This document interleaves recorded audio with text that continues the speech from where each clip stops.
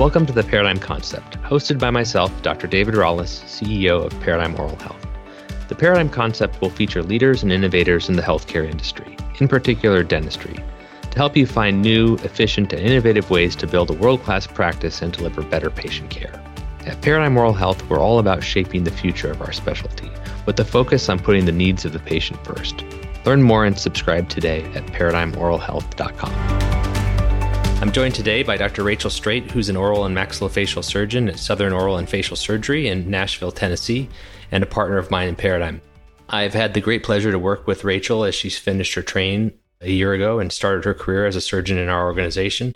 Rachel, thanks for joining me today. My pleasure. Thanks for having me, David.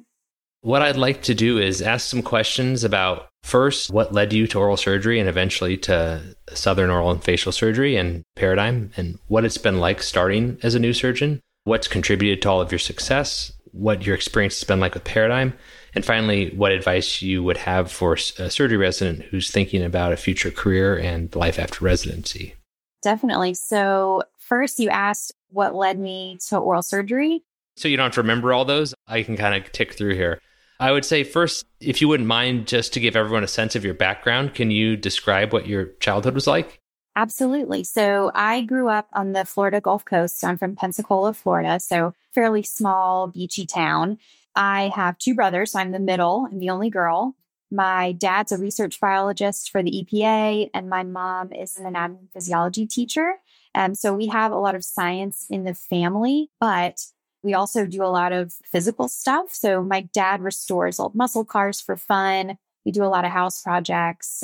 So I grew up doing a lot of that stuff in addition to a lot of sciencey stuff. So that set me up to want to do something in science, but also I think of myself as a people person. So trying to find something that allowed me to care for others and be around other people most of my days. In the heart of that childhood, did you get a sense of what you wanted to do when you grew up? Not really. I thought I wanted to be a biomedical engineer because I thought it would be cool to build things, but also to work with people. I sort of envisioned myself helping fit people for prosthetics and just designing things that helped people with whatever their daily jobs were. I didn't really have dentistry on my radar. I didn't really have surgery or medicine or any of that on my radar. Really no healthcare in my family. And so I went to school for biomedical engineering. That's what I thought I was going to do. And then took a biomaterials class where we learned about the Proplast, the TMJ, Teflon implants. And I just thought it was really cool. And so at the same time, I was sort of realizing that biomedical engineering was a lot of computer programming and a lot less patient facing. And so that sort of turned me to think, what's a way that I could combine all of these things that I love, working with my hands, science, patient care, the engineering mindset. And then what about dentistry? I always liked going to the dentist. I enjoyed my orthodontist. Maybe I'll go shadow some people. That sort of just spiraled out of control. And one thing led to another. And I just figured it out along the way. But I mean, it was really mid-college that I even thought about oral surgery as a career and how I ended up here in the first place. That engineering background kind of explains a lot. I remember when you were preparing for boards, I remember you being asked about custom joints, and I was like amazed at how you could go through the materials. That kind of explains a lot. I found a paper that I wrote in college that actually talked about the history of TMJ prosthesis, which I thought was hilarious. Of course, I showed it to Dr. Vega, who I did many prostheses with, but I thought it was hilarious. This college student that knows nothing about oral surgery wrote this 30-page paper about the history of the prosthesis. Anyway, sort of funny. Wow. That's awesome. Yeah, I was a biomedical engineer for a very short while as well until I failed at coding and things like that. But that's definitely a great background for what you do now. So you ended up going to a pretty spectacular medical school and residency program in Vanderbilt. What was your experience like there? I loved it. So I did biomedical engineering at Vanderbilt. It was a comfort level thing for me, but also I knew the training program because I actually had shadowed there. I knew Dr. McKenna. I knew the residents. I actually met Sean and Brad that way.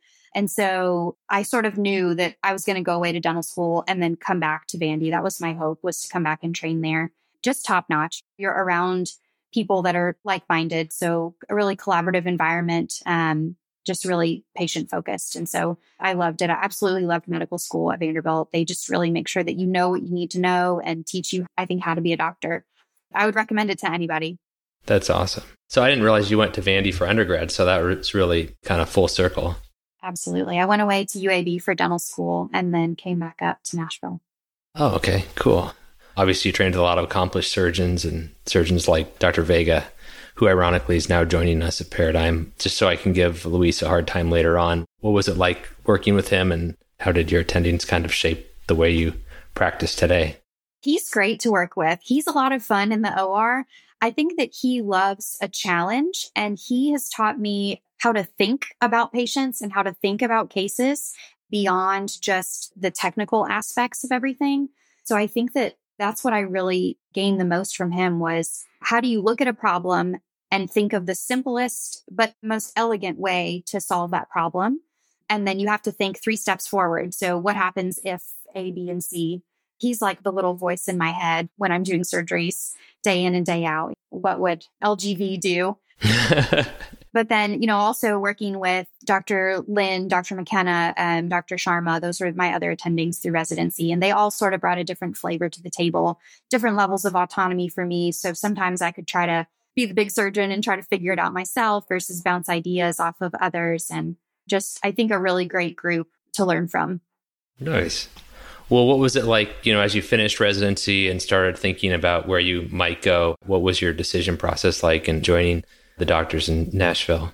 I initially thought that I would stay in an academic environment. I thought that that was where I was called to and that I would teach and be a part of a residency program at Vanderbilt. And then in my last year, I just thought, I don't know if this is what I want to do. I think that maybe there's more out there than being in the hospital all the time. So I started talking to Shone, and I had met Dan through one of the charity clinics in the area. He volunteers there, and that's actually where my husband works too. But I just got talking to them, and they just seemed happy and fulfilled, and they're pillars of the community, and the dental community just looks to them for advice and guidance. And then I shadowed them, and I just fell in love with the way that they are and who they are as people and the way they treat their teams and just the entire office. And it just seemed like a place that felt like home to me, but also a place where if I wanted to be the best, I think they could help me learn how to be the best. Everything just sort of fell into place. And it was an easy decision for me in the end. I remember when I was finishing residency was kind of the same position where I was thinking about academics and kind of going back and forth. It seemed like a really hard decision at the time. How has that transition been from going to thinking about academics to going into a private practice scenario, kind of what you thought it would be or different, or what are your thoughts on that? It's interesting because I'll occasionally see a patient come in to the private practice world that would be like a bread and butter kind of thing in the hospital. A kid that's displaced a tooth, a little alveolar fracture. I had a depressed zygomatic arch fracture, like these things that are just very normal to see in the hospital. They come into private practice and my assistants are like, oh my gosh, what is this? What is going on? And I feel like, oh, I've got a handle on this. I can take care of this. I'm going to teach you what we need to do. We're going to get this done. We don't need to go to the hospital. We can fix this here. And so that's been really cool to kind of look back on the training that I have. I can do this and I can be a leader of my team and take care of these things. But I think it's different. It's different than I had expected. I think I rely a lot on Dan and Sean and Brad to kind of guide me, and they've trained me up. I feel like I try to emulate what I've seen them do. And so they sort of trust me to just run with it, and then kind of developed my own flair, I think, as I move through my own practice. Any kind of pleasant surprises outside of the walls of academics or unanticipated challenges? Pleasant surprises, certainly the camaraderie. I feel just within the practice, but then also within Paradigm, I feel like there's the same collaborative environment that I wanted out of academics. I still have that. And so I'm so happy that I feel like there's this community of surgeons that are all like-minded. Everyone wants to be the best and do the best for their patients. And I just get to be a part of that. That's been a huge surprise and a pleasant surprise for me. But then, I don't know, I forgot your other question. Oh, I just said if there were any challenges, but it doesn't appear like you've had a whole lot of challenges with the way you've performed. So I think that's really interesting what you're talking about, kind of like a community of practice and other surgeons to bounce ideas off of. And when we started Paradigm, it was kind of our hope that that would develop that way. But it definitely seems like it's great in my situation to have partners to talk with on a day-to-day basis, but then to have kind of a broader network. And whether it's through our chats or other events or seminars or Zoom conferences, to me, it's been great to be able to send out a message on a challenging case and get feedback that would have probably taken me weeks if I had to go make phone calls or track people down. Have you noticed that as well? 100%. At least the four of us in the practice are always sending texts back and forth with pictures. What do you think about this? Have you ever seen this? So absolutely, it's huge to have that resource. You just never know what other people have seen in their training or in their practice. And I think two heads are always better than one. So absolutely. No one has a big ego. It's just about taking good care of patients. When you joined Dan and Sean and Brad and kind of that process, obviously you had a close relationship with them. And I think Paradigm's kind of role in centrally or in the organization is kind of be in the background and help facilitate partnerships and create a broader network of surgeons and business resources to sort of help surgeons onboard smoothly and develop professionally and kind of have a larger community to practice within. How was your experience working with Paradigm from the onset to talking with everyone to today? It's been great. I had the opportunity to visit in Nebraska during the onboarding process and got to shadow and just see sort of the home base and everything. It's been great. Everyone's been really awesome and easy to get along with and really clear in what they need from me and what to expect. I had some nice chats with Brett on the phone as I was transitioning from residency into practice. And so we developed a relationship just talking on the phone every week or two just to check in and see how things were going. And he made the transition easy, but everyone else did too. There wasn't any time where I felt like I was alone or on an island, or I didn't have somebody to ask, what do I do next? Or what paperwork do you need? Or where should I be? It's been a really easy transition for me. Good. Yeah. At this point in my practice, I feel like there's so many things I hardly even know how to do anymore in terms of credentialing or figuring something out that I need to do from a regulatory perspective or maintaining licenses and things like that. So that's been really helpful for me too. Seems like you really sort of hit the ground running in the practice. You're super busy and seem to have tons of confidence. And I know your partners just couldn't say better things about you. What do you think has contributed to that? Were you so well prepared? And what advice for others would you have that are maybe getting ready to start their careers? I think one of the things that I did a lot in the very beginning and still do is if I'm not with a patient or if I have a slower day, if I'm just around, I still shadow them and I spend as much time as I can watching them do what they do, sometimes even just talking to patients. I think that in the beginning, that was really crucial for me, just getting to see how they are and how they interact with their teams, but also with their patients. I came in knowing I had a lot to learn and that they could teach me and that I just had to be willing to learn. I remember one day, Dr. Clark even came in and shadowed me, and that was awesome. He didn't have anything going on that day at home, and he came in and just watched me work and then helped me tweak this, do this a little different, or like you might consider this. And that was really fabulous. So I think just being open to learning and then using the resources that I had, who are these three great guys, and they've developed three great teams. So a lot of time doing that. And then I still do a lot of reading. I still look at stuff on my own and try to figure out whether a good outcome or a bad outcome. What is it that led to that? And what should I do differently? And I keep logs of everything that I do to try to keep up with, again, what went well, what didn't go well, what can I do better next time? So I think a lot of self-reflection and then also reflection with them too. I'll send a picture of something and say, hey, I don't think this was great. What could I have done better? And they're always willing to tell me their experience because it's probably something they've seen before. I love hearing that story. You've probably heard me say it lots of times, but we really want organizationally to be focused on education.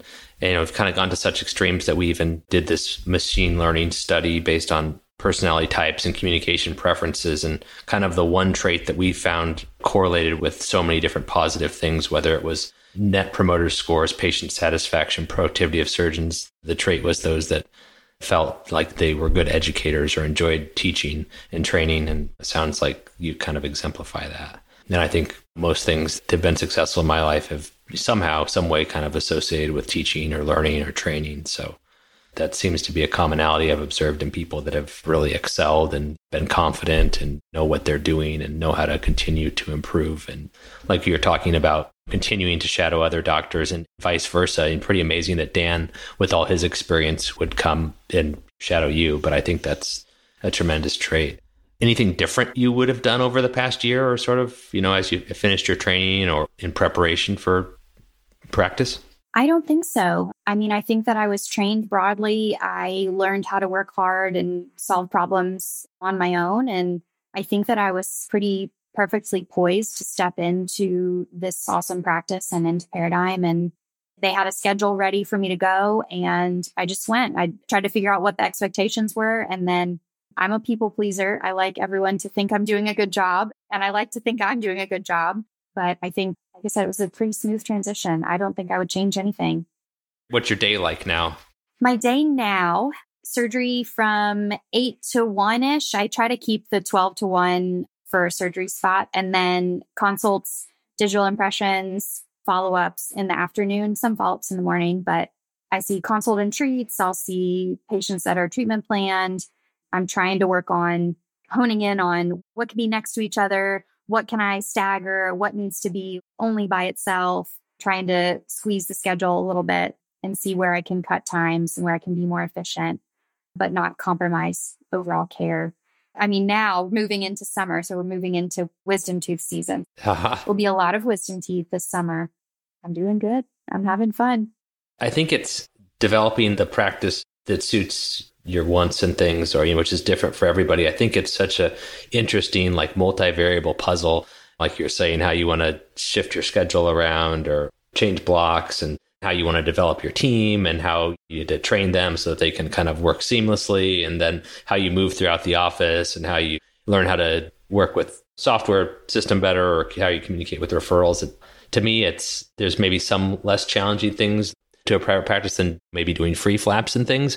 But I think the complexity of managing all that you do to me, is a really fun thing. And starting out, I probably didn't realize all there was to working with a team and developing a team and building a team. What have your thoughts been about that? Yes, 100%. I think that through residency, you're trying to educate yourself, but then also educate patients. Now, you have to be the expert in the room. You have to be able to tell your team how to do everything, how to do their job. You have to know better than that. Sean and I talked about this the other day. The anesthesiologist only gets called in when it's a difficult airway. So you better be practiced up. And so I feel the same way. There's a difficult impression. There's somebody that they can't get the pulse ox to read, anything in the office. You're the go-to person. Building up a team to have confidence in their own skills, but also know when to ask for help. I feel like I'm training them. They're training me. We're training the patients. Everyone's just constantly teaching and learning and finding the people that want to learn and want to constantly improve and want to do better. That's the challenge.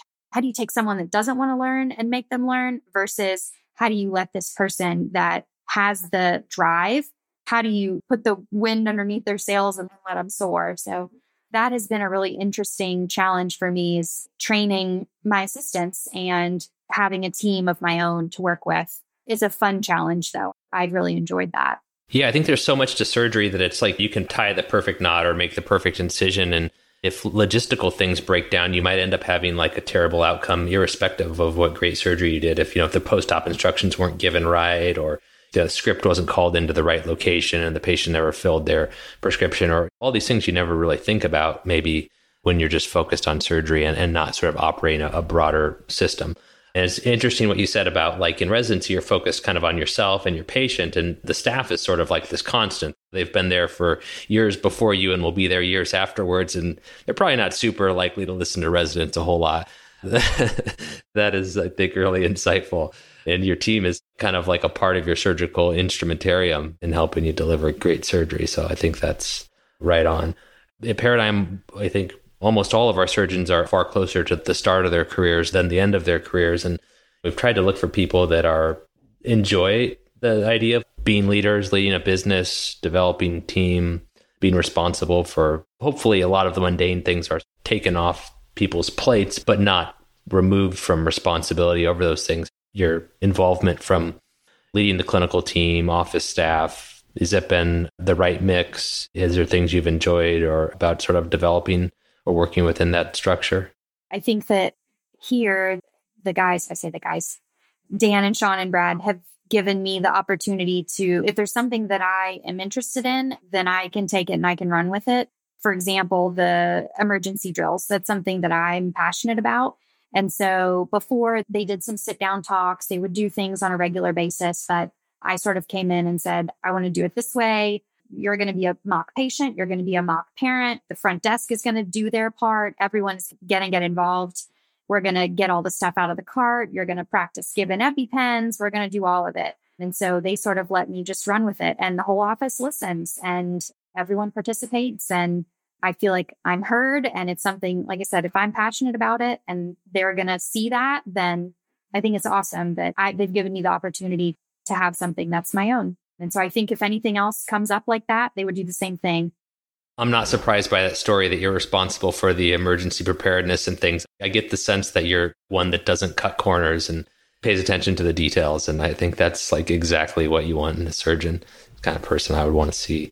And speaking of preparedness, now that boards are taken in the first year, I imagine that's a little bit stressful in starting in a new practice and having to worry about the exam. I know you've done exceptionally well academically and did tremendous on the boards, but how did you prepare for that? How would you kind of advise others? I found out that I had passed the written boards just in the summer. So you don't find out until you finish residency. So basically at the same time as I was starting work with Paradigm with Southern, I also found out that I would be taking the oral board in January. I took mine February 1st. So I gave myself, I think, all of July and all of August, and I just didn't think about any of it. I just focused on getting everything together in practice and learning how to do everything at Southern. I didn't even think about the boards. I just signed up and then I said, I'm going to deal with this once I get a handle on things. And then I started reading, and I had a study buddy that's actually in the area here too that I started in October. So I spent September making my schedule. I split it up. We met every week or every other week and just talked through cases. And then in January, we had the mock board in Texas with Paradigm, which was really, really awesome, having people that have taken the boards and have knowledge of the boards. And so being able to sit through a full length mock exam was not only a confidence booster, but it was like, this is what it's going to actually be like. You're sitting there, it's 2-on-1, you're moving through cases. They get you to the point of saying, I don't know, or you say stuff wrong. And then how do you recover from that?